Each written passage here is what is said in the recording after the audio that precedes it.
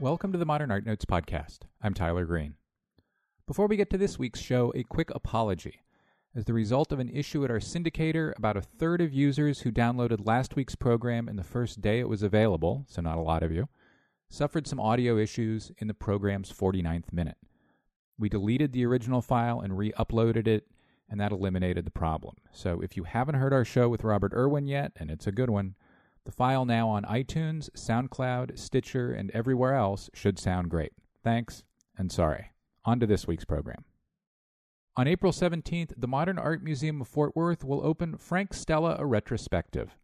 The exhibition is the most comprehensive survey to date of one of America's most prominent living artists. It was curated by Michael Opping in association with Whitney Museum of American Art director Adam Weinberg, and will remain on view through September 18th before traveling to the De Young in San Francisco.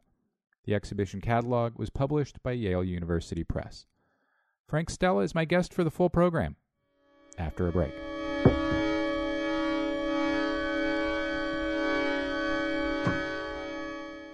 Often referred to as America's Jewel Box, the Kimball Art Museum is celebrated around the globe for its iconic architecture and collection of masterpieces. Important paintings by Duccio, Fra Angelico, Michelangelo, Caravaggio, Poussin, Velázquez, Monet, Picasso, and Matisse, as well as international antiquities, shine in the pearly light of the Louis Kahn Design Galleries. A second building, designed by famed architect Renzo Piano, opened in 2013 and provides space for special exhibitions, dedicated classrooms, and an auditorium with excellent acoustics for music. Visit kimballart.org for more information. A Baroque masterpiece has joined the Getty collection. Orazio Gentileschi's Danae depicts the moment Zeus descends as a shower of gold to impregnate the cloistered princess, who then gave birth to Perseus. Painted around 1621, it was part of a commission of 3 paintings depicting different scenes of women experiencing divine encounters drawn from Hebrew, Christian, and Greek theologies. Danae can now be seen with another member of the triad, Lot and his daughters, only at the Getty. For more information, visit getty.edu. The Museum of Fine Arts Houston presents Sculpted in Steel, a luxurious display of innovative, machine-inspired Art Deco style. Featuring 14 cars and 3 motorcycles, along with vintage images and videos from this iconic period, now on view at the Museum of Fine Arts Houston. Visit mfah.org/sculptedinsteel for more.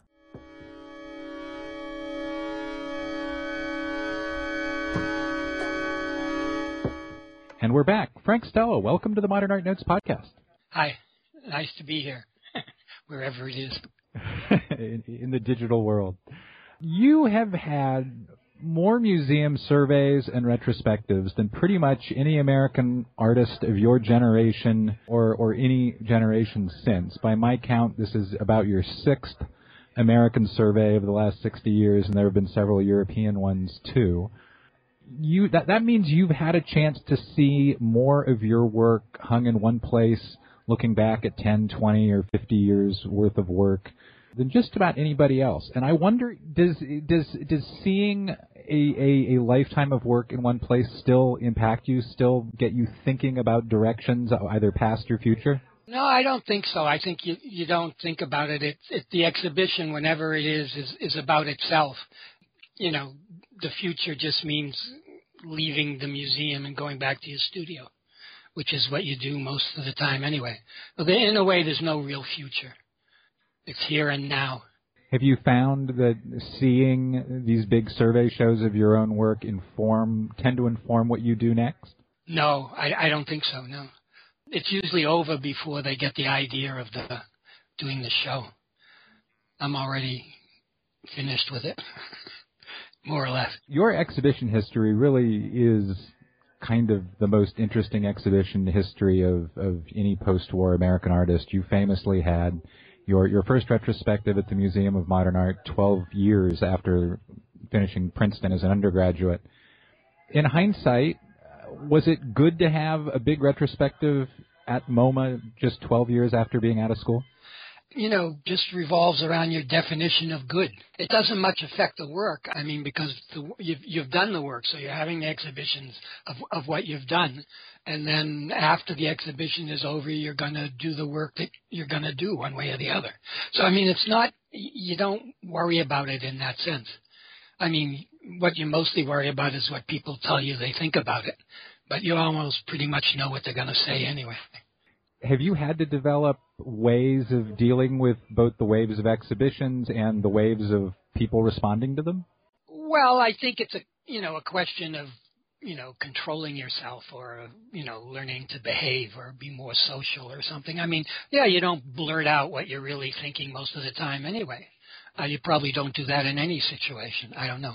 But you certainly don't do that when people tell you what they really feel about your work. And it's not usually what they think. It's usually what they feel. That's a good transition to a 1969 interview you did with Sidney Tillum for the Archives of American Art. And of all the things I read to prepare to talk to you, and of all of the Archives of American Art oral histories I've read over many years now, I thought this one was a particularly interesting document because Sidney Tillum says an awful lot of what he thinks. And it's also a conversation that seems very 1969. The overwhelming emphasis of the conversation is on you as an abstract painter and Sidney as a non-abstract painter. Yeah, and how much of the conversation revolved around abstraction versus representation, and those two things as being the North Pole and the South Pole, the Republican Party and the Democratic Party, their apartness from each other. Well, that may be true up to a point, but what it's really about, and I think that's why it's probably so good as an interview or people meeting each other, that Sidney came from where, in a sense, people wanted to believe I didn't come from. And Sidney came from American art in the 20th century, but basically the last 30 years, American painting as it grew from the 30s, 40s, and 50s. And that was a whole group of painters, most of whom in the end turned out to be abstract, but none of them started that way. And the only difference between me and them outside of the issue of quality was that I began without having to pass through that part of representation in my professional life, as you might call it, or my career, whatever you want to call it. I mean, when I was born in 1936, abstraction already existed and was established. But for those other artists, they were still looking back, and we still felt, American art always felt the pressure of European art, and Sidney felt it, and all of the painters, abstract expressionist painters, were tremendously moved by it. I mean, it was a kind of anxiety to have to deal with the painting, the great painting in Europe, particularly of the 20th century. Yeah, no, but it was lost on me in a certain sense because they did it. And they did it really well, and I could go directly, to Malevich and Mondrian and Kandinsky, and I certainly knew that as I went to them, I still had to live with Picasso, Matisse, and Miro, as they did. So when you were working in the studio in the 50s and 60s, did you ever think about representation? I mean, I understand what you were saying in terms of that previous generation of artists having to work through it, but for you, was that even a thing that you considered? No, I mean, it's ludicrous. I mean, why would I, the only time it ever came up is when you were, meeting young ladies or something like that, and most, 9 out of 10 of them really wanted to pose for you.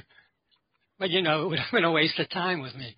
So you never did that? No, I never got anyone to visit my garret on that pretext. So in hindsight, was the kind of near religious split between abstract painters and representational painters as important as both camps thought it was at the time? I think that it's kind of a little bit after the fact when Sidney's kind of talking about it, and Sidney's a little deeper into it. But the other artists, though, even those who are representational and semi-representational, after all, a huge amount of art is semi-representational or semi-abstract, depending on how you want to look at it. So I think that it's a little bit more severe, or for whatever reason, Sidney's drawing the line in a way that's finer than it actually existed. Because after all, they were in the clubs, say, for example. I mean, Philip Perlstein was there, alongside Guston and Klein, say. I mean, those artists were always there and talking about what they were doing. So a lot of them, were painting in the middle. One of those painters who often operated in the middle was Willem de Kooning, and In many of the interviews I've read you give over the years, it's always de Kooning about whom you speak most effusively, and that's true in interviews from the 60s, and I think there's a lot of de Kooning in the work right up until the present. What about de Kooning, and I wanted to dig into that a little bit. Let's kind of back at the beginning. What about de Kooning interested you from the start? Well, de Kooning stands for something, which is a kind of painterliness, and it's the painterliness from figurative art that people keep talking about, because that's the way painting becomes beautiful, in painting the figure or making recognizable a representational art. The reality is that, Pollock, by painting the drip paintings and making what's called a breakthrough, has gone beyond that in a way.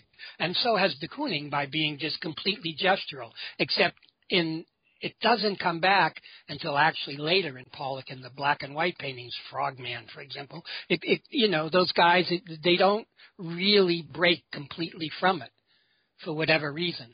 And so, but that was an issue for me in the sense that I had nothing to go back to, so it wasn't going to creep through in my work.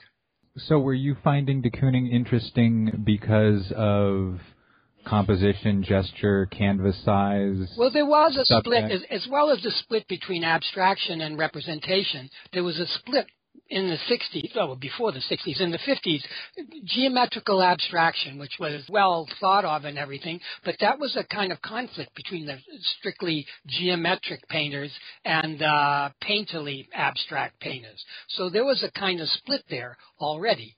And, and it certainly came up in my case and everything when I was seen to be a kind of geometric, abstract, academic kind of painter.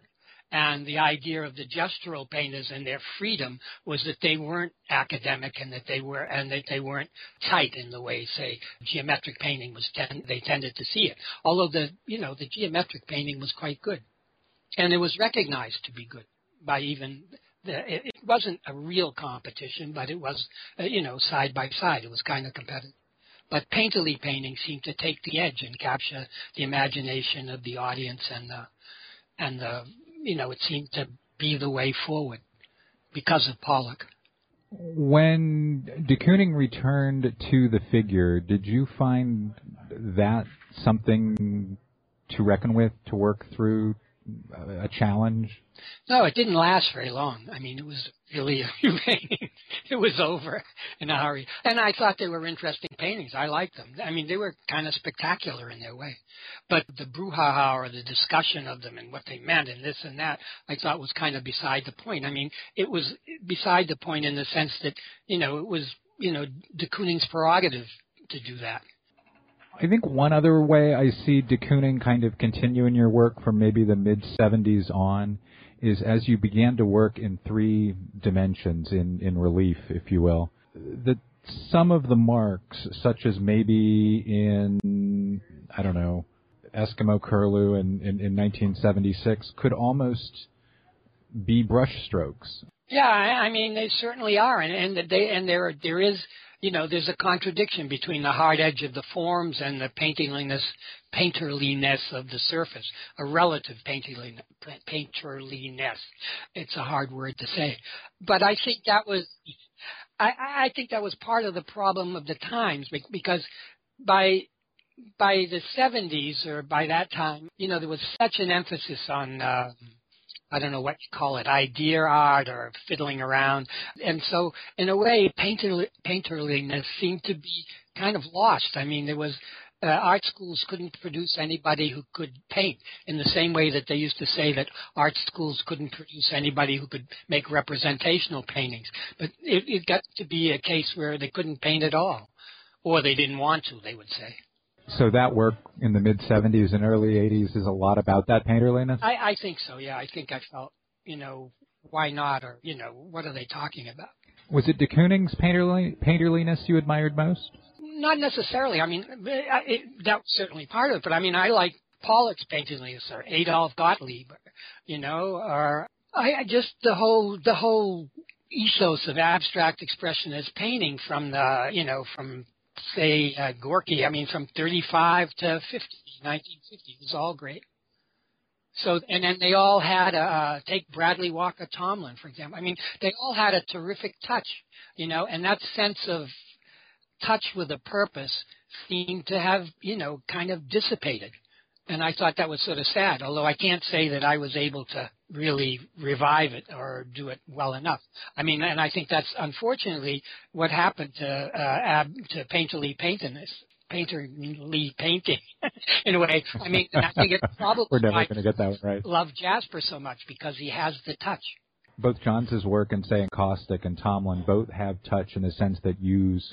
In wonderful conventional sense, perhaps. I don't know how conventional it really is, but it's really, you recognize it right away as a touch that you're bound to love.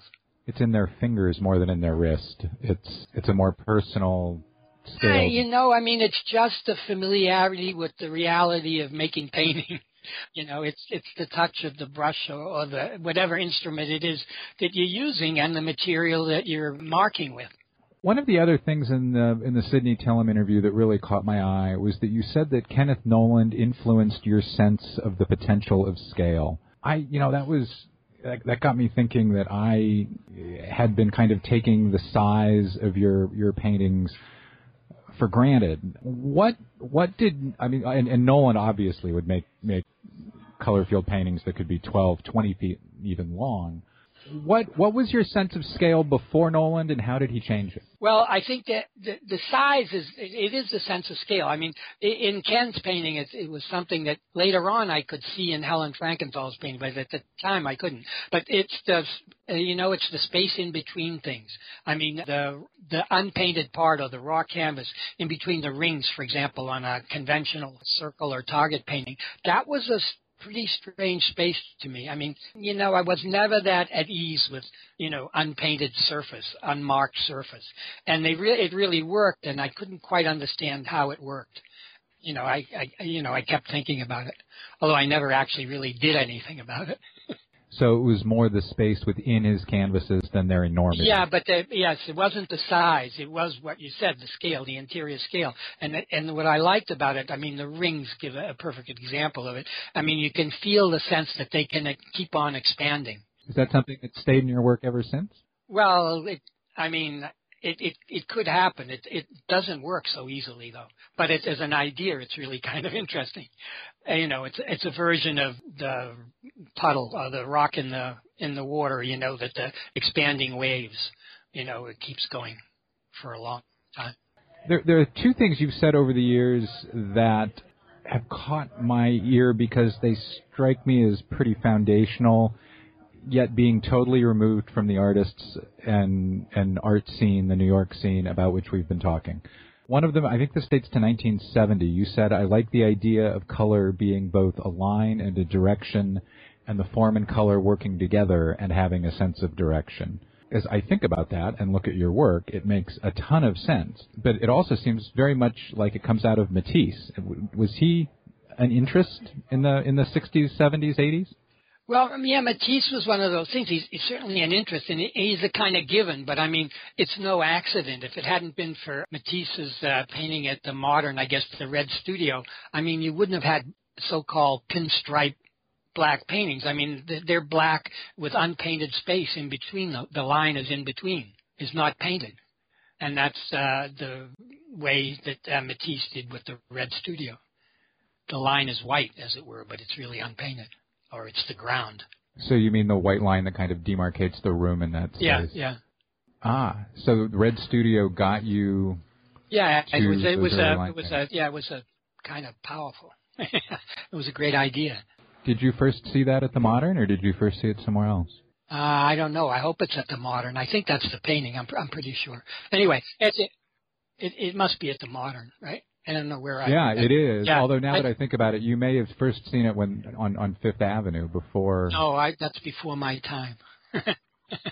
But the obverse of that, the other side is the black line of Picasso, the black line drawing, which it was kind of wonderful to think of another way of doing it without having to draw in the positive sense the way Picasso did so positively and powerfully, so you didn't have to sort of compete with that kind of black outlining. another quote in which I thought of Matisse right away was you, and I don't know what year this quote is from. It wasn't footnoted in what I read. You said, quote, "My main interest has been to make what is popularly called decorative painting, truly viable in unequivocal abstract terms. Maybe this is beyond abstract painting, but that's what I'd like. That's where I'd like my paintings to go." Yeah, and I certainly bet I put the whole bankroll on it. Yeah. Is that a Matisse? Is that an idea from Matisse? Oh, I mean, yeah, Matisse, for sure. Yes. American painters have spent a century running away from the idea of decorative. Why were you willing to move toward it? Well, it's a little tricky about what artists run away from it at what time they run away from it. But you have to also remember behind what happened in New York from 1930 basically or 35 until 1950 when I came around, behind all of that painting and the action of the painting and the feeling of the artists who were making the painting was a kind of art historical, not backdrop, reinforcement. I mean, with the artists that came from Europe came the art historians from Europe. And they were very supportive and, of course, very knowledgeable. And they brought a kind of knowing about European painting to America that seeped into the artists, whether they wanted to know it or not. I mean, just think of Walter Friedlander, for example. I mean, so that's another way. They couldn't back away from 19th century painting, and they couldn't back away from the painting of the Renaissance. So, I mean, with the people that were at Columbia and the NYU School of Fine Arts, the artists knew more about European painting probably than they wanted to know. And it's interesting because they only knew it in a way from them or in reproduction because they didn't travel that much, although some came from Europe and knew it. So, but decorative painting is an idea of being a pejorative is relatively new. I mean, decorative painting, the great decorative painting, take Annibale Carracci, the Farnese, or the decorative painting of Michelangelo. I mean, the European painting and painting that was not on a simple easel painting is a great part of painting. Certainly the history of Western painting. And need I mention Lascaux? Yeah, and it continues all the way through European modernism. It's one of the few things that, say, Viennese modernism has in common with Parisian modernism. They both do and love doing decorative painting. So I think that decorative was a kind of way in the beginning of putting down abstraction because it was kind of simple and just decorative and didn't have the force of representational painting. Basically, they meant the depth and illusion. Flatness was seen as decorative. So by embracing it, you were you were trying to align yourself and probably successfully aligning yourself with a European tradition. Well, I didn't see it as being so different. I mean, I knew that maybe you could come out on the other side. I mean, I wasn't worried that, that it was going to be a problem.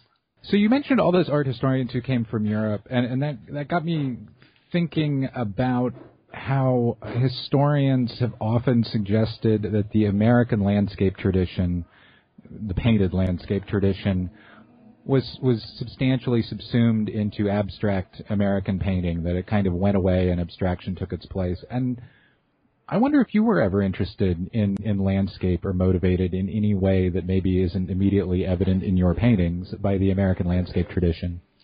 I think it's a coincidence. Not that I have anything against American landscape painting, say George Inness or the popular Luminous or anything like that. But I mean, in fact, landscape painting, I think again it's a given, but I see it from Northern Europe as to be, where abstraction came from. So, and in my paintings, I mean, it's simple-minded in a certain way, but, horizontal bands that go from one side of the painting to the other are essentially the paintings before the black paintings for sure, even though they're alternate, multicolored or something, basically landscape format. So you could say that, it could be a kind of landscape, but at certain points it became obviously that it was a kind of urban landscape, which was what was happening. Is that why when you get into the aluminum paintings, the bands flip and become vertical? I'm not sure. That's not a bad idea, but I thought of it as happening in the other pictures. But the aluminum paintings are different from all of the other paintings because they were trying to be, it's silly to say it in a way, more abstract. And I was certainly thinking about Malevich And I was thinking about the quality of the paint, the materiality, that it was kind of, it didn't absorb, so you didn't get much illusion. And the idea was that you could be like what Malevich wanted for abstraction was for it to be an art of pure feeling. And the idea that the aluminum paint had a kind of purity to it, and if it worked, it would be, in effect, you would have a pure feeling. And those are the purest paintings I ever painted. My guest is Frank Stella. We'll be right back after a break.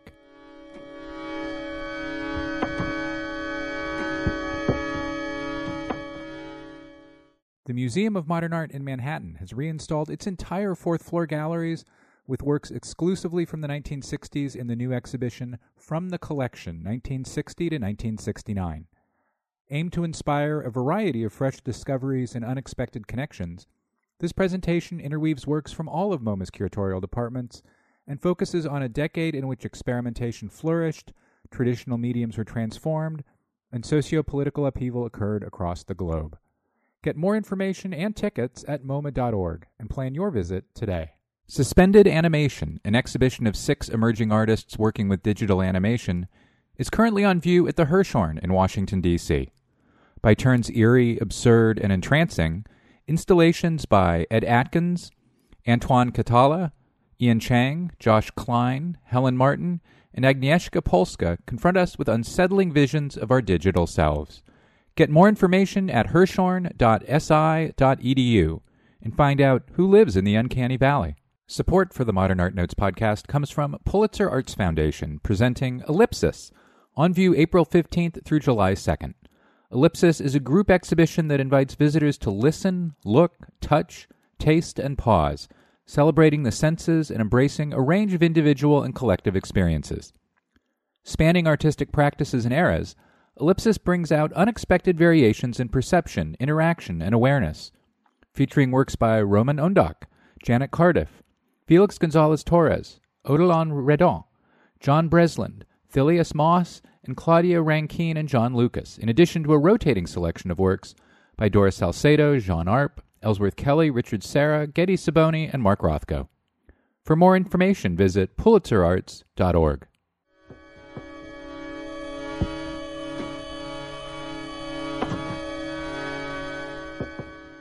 And now back to my conversation with Frank Stella. So I have some questions that kind of bounce around a bit and are substantially more specific than the things we've been discussing, that kind of pick out interesting moments from history. I hope they're interesting, and I'm kind of hoping that you can go back in your mind and, I don't know, maybe remember some things. In 1963, you had a show at the Ferris Gallery in Los Angeles, the famed Ferris Gallery, at which all the Ferris boys, Ed Ruscha, Robert Irwin, yada, yada, yada, showed. It was an exhibition of concentric squares and mitered mazes. Do you remember, first, did you go out for that show, or did you just send the work? Yeah, but I was there, and it was the first time I'd seen a palm tree in my life. It was also the first time first time I'd ever seen a oil derrick, those donkeys bouncing up and down on the way in on La Cienega. Yeah, and the cab driver ran into somebody besides. It took us a while to get into town. It was fairly dramatic, but I don't remember the show at all. Well, that was, in the early 60s, the L.A. and the New York art worlds were about as far apart as they've been. My experience was exactly the opposite. I mean, Irving Blum and the people that I met, like Larry Bell, and anyway, they were really friendly, and we had a good time. Bob Irwin, and then I met them again and became probably even more friendly when I was in Irvine for a while in '67. You were an artist in residence at Irvine, yeah, although you never taught there because you didn't take the loyalty. Right. I only lasted 2 weeks. Yeah. But anyway, I was there, and then I made prints with Ken Tyler, and then I was bi-coastal for a few years, working out in L.A. with Ken Tyler. Was there work by the Irwins, Bells, Ferris Boys, or other L.A. artists? I visited by '67. I was able to go to the studio to see Bob Irwin, Billy Al Bankston, I saw a lot of things, and I mean, just as a coincidence. I mean, Jim Terrell, or James Terrell, by the way, was working for the guy that later became editor of Art Forum. Oh, John Copeland's. He was a graduate student at Irvine, so I met him then. So I mean, it was all, as I say, there wasn't any big. I don't know, this idea of the split I never experienced. At the risk of asking a preposterous question that I can't possibly ground in your work, did Seeing the Light in Space work of 60s and early 70s Los Angeles, do you think any of that worked its way into your work? I liked the paintings and the things that they did, but, obviously Bob Irwin, I don't, somehow, light's a big problem, but I'm so grounded in the material substance of the materials I use. I'm not very good at achieving effects, but probably I'm not that interested in those particular effects. But I don't see anything wrong with it. It's great when it works. In fact, speaking of those people in that place and time, I think Ed Ruscha designed. You had a 1970 show at what is now the Modern in Fort Worth. And 1970. Yeah. Well, Ed did all. Phil Eder did the show in Fort Worth, and Ed did all the designing for Art Forum for Phil. Eder was the editor, and he did right. And Phil wrote the catalog, and Ed did the design for the catalog. That's right. You in the 60s and 70s had kind of three prominent, well-known in the art world, outside art pursuits: tennis, squash, and auto racing. I was an auto racing fan. They make you into a racer or something like that, which I never was, and certainly never will be. But anyway, yes, it happened over an amount of time. But I did play tennis and squash and all the time. Well, let's start with auto racing. You made the second BMW art car commission, among other things. Did your interest in auto racing find its way into the studio and into the work? Well, eventually, it did. But basically, the interest in racing was the, psychological relief. The world of racing is so much more. It's a relief from the art world. And but on the other hand, the people are perhaps even crazier. It's hard to say.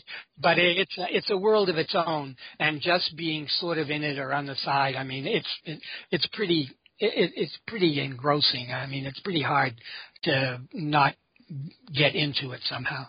But I don't know. For sure it had an influence on me. The whole thing about speed and how you see, you talk about the light in California or that kind of thing, but the way you see things at speed and the way they think about it and the whole business of designing and the materials, just say, just carbon fiber, I use a lot of carbon fiber lately. And that's where it came from. That was going to be my very next question. What did you take the carbon fiber or even aluminum at some point from auto racing and aluminum maybe paint as well? Yeah. And the paint I already had too. Carbon fiber took a while to get to because you can do carbon fiber in a kind of non-expensive way, but to do carbon fiber, quote unquote, the right way is really hard and quite expensive, mainly because you have to bake it. And that just creates a whole nother problem. The other two interests I mentioned were tennis and squash. I myself, as listeners may know, I'm a pretty big tennis fan. I could probably spend hours looking for tennis geometries in your paintings, but I probably won't. Yeah, you probably won't find them either. Was that just fun, or were you finding things there that were of use? No, you gotta do something to forget about it all, as they say, and that was fun. And actually, tennis was kind of great, and the same thing happened with squash. It always worked when you traveled. Because you could go. I remember going to San Francisco and playing in the courts, on the hard courts in San Francisco. That was way more interesting than the panel or the exhibition I was having. And the same thing with squash. You could travel, you could play tennis, and I played tennis in Prague in '68. And things like that. When you went to places, you could find a local tennis club or later on a squash club. I remember playing squash in Singapore. And in Hong Kong. It's fun just to go to a local club and, meet people. And it's a nice way of getting away from it all. So continuing my bouncing around, and thank you for indulging me. In the current exhibition, both at the Whitney and I think now in Fort Worth, are some 1959, I don't know if you'd call them drawings or studies, but they're for the aluminum paintings, and they're on the stationery of Mrs. Frank Stella of Ipswich, Massachusetts. Yeah, that's correct, yeah. So first, is that your mom's stationery? Yeah. So you were 26 years old. No, I was younger than that. I wasn't 26 then. I couldn't have been. I don't know how old I was. 23, yeah, sorry. Something like that, yeah. But I made those, we had a house on the water in Ipswich. And I made some drawings, yeah. So why were you using your mother's stationery? Well, that's another thing. I mean, you're calling them drawings, and that's, in some sense, maybe they are drawings, but they're notations. I mean, they're diagrams or ideas about paintings you want to make. And there are a number of similar diagrams for paintings, many of which, maybe not all of which, you made. Is that as close as you came to making studies for paintings? Yeah, I mean, I didn't need any more than that. And that's it, yeah. I knew what I was going to do, so, I mean, I just had to have a program.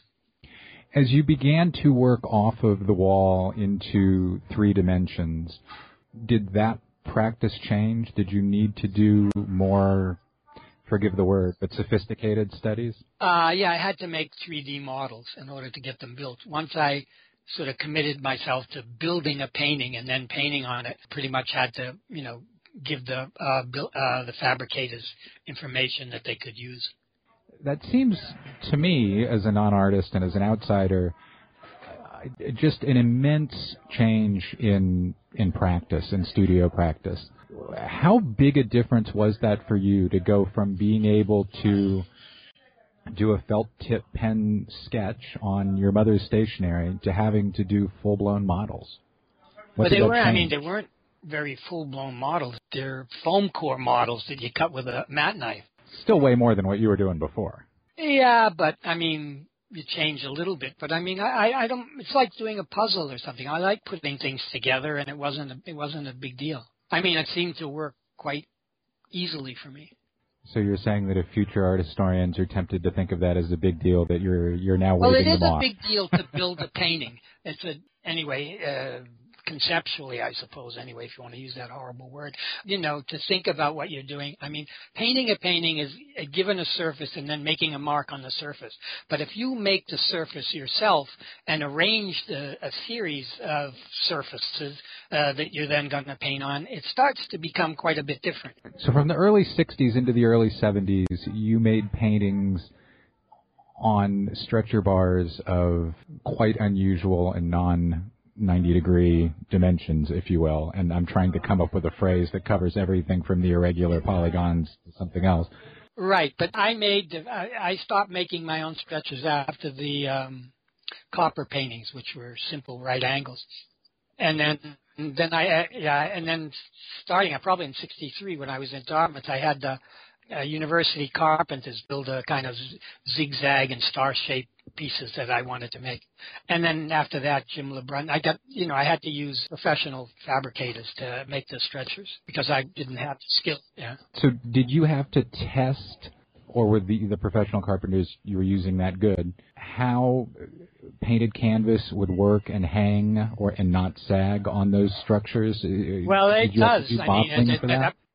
No, but you just do the stretching and you have to cut the notches and everything. But it doesn't work perfectly. But then nothing works perfectly. But after a while, as they get older, they stabilize. The real problem is not the geometry of the stretcher. Actually, it's the problems of the wood and the canvas, the difference in temperature and absorption of moisture. It's something I hadn't really thought of until talking with Robert Irwin last week, and he talked about how he practiced building out stretchers for his paintings in the early 1960s, and how it led him to change the dimensions and shapes of the stretchers he was using to kind of counter some of those effects. Yeah, he's a lot more involved and have the general idea. I wanted to ask you about Hollis Frampton's Secret World of Frank Stella. Too bad you can't ask Hollis. Boy, do I know. That was his idea entirely, a little bit your idea? Yeah. How did it come about? No, it was his idea. I think he was very hip on Joyce, very involved with Joyce and Pound and those kind of people. And I think it's supposed to be a takeoff on the Portrait of an Artist as a Young Man. Yes. So did he pose you? Did you pose you? I don't know. I mean, we would, find places that were obvious. And also I think it was supposed to be a spoof on the abstract expressionists, the way they were so into the city or all that kind of stuff. A cross between the painters and the beatniks, so it's supposed to look. And they were always posing in ties, and in yours certainly not. I mean, it's really they are pretty funny. Anyway, but in the end, you can see that a lot of that stuff ends up, there's a lot of stuff in there in which the background is ends up in some ways in the paintings or in sculptures later on. So they were places and things that we picked. And there was a fair amount of, I guess, plays on art history. I mean, I guess the obvious one is the foreshortening, the Mantegna picture. Is that the one in Breyer in Milan? Yeah. It's easy to think that a project like that is a lot of fun when you're in your 20s. It can be a lot different to look back at it 60 years later. And it's fairly embarrassing, yes. But I mean, on the other hand, being young can be embarrassing. On the other hand, there's a certain sense in which it wasn't that terrible. Well, I think that it's kind of, I know you don't like the word conceptual, but it's ended up being a series that has some real conceptual value and something that was a real turn away from the kind of hypo-serious macho culture of the abstract expressionists. And I guess, are you glad you did it? Oh, as I was saying, I didn't do it. Hollis did it. And you participated. Yeah, but only as the object or subject. And you have to remember how those photographs were as unpopular as anything could be at the time. I mean, they were hated. And Hollis is one of the most unpopular artists that ever walked the streets of New York. In 1967, when he showed Zorn's Lemma, he finally got recognized as an artist, and it was the most review at the Whitney of his movie thing, Zorn's Lemma, and it was one of the most vicious, vituperative reviews any artist anywhere has ever received. So now we're talking about it in a way where it seems like it might be interesting, but it certainly was unacceptable in some ways, which always surprised me. Just kind of childish, you could say. But that wasn't the way it appeared. So I know from having spoken with you on a stage in front of an audience before that you often, when talking in front of audiences, like to have a blackboard up there with you. Why is that, and how did that idea come to you and come about? It's not much of an idea. I mean, I could show a slide, I guess, but it's a simple way if you want to if you have a simple idea that you want to get across, and so that it doesn't appear abstract when you're talking about it to the audience, that you just do it. You diagram it, and they get it, and it's over, and then you go on. I mean, you say it's not much of an idea, but I've spoken with a lot of artists on a lot of stages, and you're the only one who's ever requested a blackboard or a whiteboard. Well, maybe I'm basically an academic person. I used to do it. I could do it all the time, but it was the best way to show something about the irregular polygons, because you could show the easiest thing to do is to show the Malevich painting with the black background, I think, in the blue triangle, and then show a painting of mine which has the triangle going into a square or a rectangle, and show what the difference is in the way the geometry works. And they get it. And it's really pretty hard to explain that in words. Those are my favorite Frank Stella paintings. I want to close by asking about the protractor paintings. In his catalog essay for this exhibition, Michael Opping devotes several paragraphs to the scale, the enormity of the protractor paintings. First, how did they come to be that big? Well, for one thing, the big ones were painted much later when I moved my studio.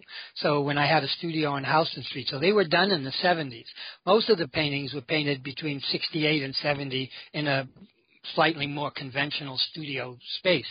But the point is, they're not so enormous. They're kind of stretched out. But they had a module, a 10-foot module. And when I first made them, 10 by 10, 10 by 15, the biggest ones were 10 by 20. That wasn't the biggest deal in the world. But my dealer at the time, Larry Rubin, was horrified. He was often horrified. He was horrified by the irregular polygons too. And then the Polish synagogue paintings. I mean, he had a tough life. I have to feel sorry for him. But the idea with the protractor paintings was that they were all, you couldn't sell them. They were only ones that were 10 feet tall. He said, don't you understand that the average, there are very few apartments in New York that have a ceiling height of more than 8 or 9 feet. What am I going to do with these paintings? And I didn't really feel that sorry for him, but that was the concern at the time. But that's how they were conceived of as large. But as paintings, they're not that big. And then the so-called big ones are just that scale dragged out. Because the biggest one is 10 by 50 feet, right? Well, 50 feet's pretty big, but on the horizontal, it's not such a big deal. But going back to the ones that were kind of 10 by 20-ish, what about that size or that scale was important at that time? Look, the protractor was 5 by 10. The module was 5 by 10 feet. That was the protractor. But, the protractor wasn't so interesting as a half protractor, but if you put another one underneath it, you had a circular protractor figure that you could work with. So that was 10 feet. So that was the working module for the pieces. Michael Opping also writes that he thinks that those paintings and the subsequent work did much to popularize abstraction in America. I wonder what you think of that idea. Do you think they did, and do you think that's a good thing? I don't know. They certainly didn't at the time. And that was my first thought, too. And when you said, what do I think about decorative painting, those were considered, decorative in the extreme and not in the extreme of quality. So it was they had a mixed. On the other hand, they were attractive. So some people didn't pay attention to the real critical estimation and liked them because they were pretty. I've always thought they were a really good mix of decorative and rigorous. Well, that's a nice way of putting it. Because they're very, they're austere without being off-putting. They're austere in a really visually engaging way that makes, at least to me as a viewer, want to understand why my eyes sit on them and stay on them. They're uninflected, so the painting is really flat. And they really are decorative in that sense. And I think, sometimes they get by and sometimes it's tough. It's hard to paint that way. Well, Frank, Stella, thank you so much for talking with me. Okay, my pleasure. That's all for this week's show. The Modern Art Notes podcast is edited by Wilson Butterworth. Special thanks to Steve Roden, who created the sound for the program. The Modern Art Notes podcast is released under a Creative Commons license. Please visit Modern Art Notes for more information. Thanks for listening.